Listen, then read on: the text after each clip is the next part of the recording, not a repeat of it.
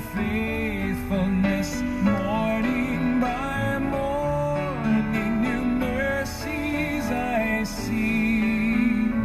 All I have needed, thy hand hath provided. Great is thy faithfulness, great is thy faithfulness, great is thy faithfulness, Lord, unto me. Another beautiful day in America. Yes, it is. Even with our troubles, trials, and tribulations, it's another beautiful day in America. Did you see your children smile this morning? Did you see your parents smile this morning? Even in uncertainty about where we're going. Well, good morning on another beautiful day in America as we battle this virus that has turned the world upside down. We will regain our balance. We shall overcome.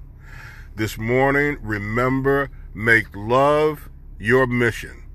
Love somebody, look at somebody, tell them that you love them.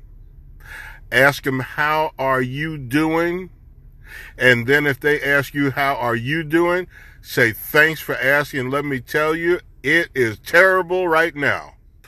You know, the truth is an amazing thing. It frees you from the burden of having to struggle on top of your struggle. So we all know we're shook up. We all know we can't figure out what happened, how fast it happened. Nobody can see it happening. Well, here we are. Now, how we deal with this is the question. Be full of hope. Be full of hope, America, in the knowledge that we have overcome disaster after disaster after disaster. God is able. We are being challenged, and we are fit for the challenge. Let's see if we can build a schedule for ourselves, because the old one is gone. But we have to occupy our time. Idle time is not in our favor right now. Be accountable for your time. Be accountable for what you're doing to help your family, your neighbors, your communities, to help yourself, protect yourself. Be accountable, because then you can't slip off into dangerous areas. Now, let's face it, some people are going to be depressed, some very depressed, some almost paralyzed until they can come out of it. This is where we are. Let's work together as a nation, as people of God, as people, human beings on a planet that's struggling now to defeat an invisible enemy.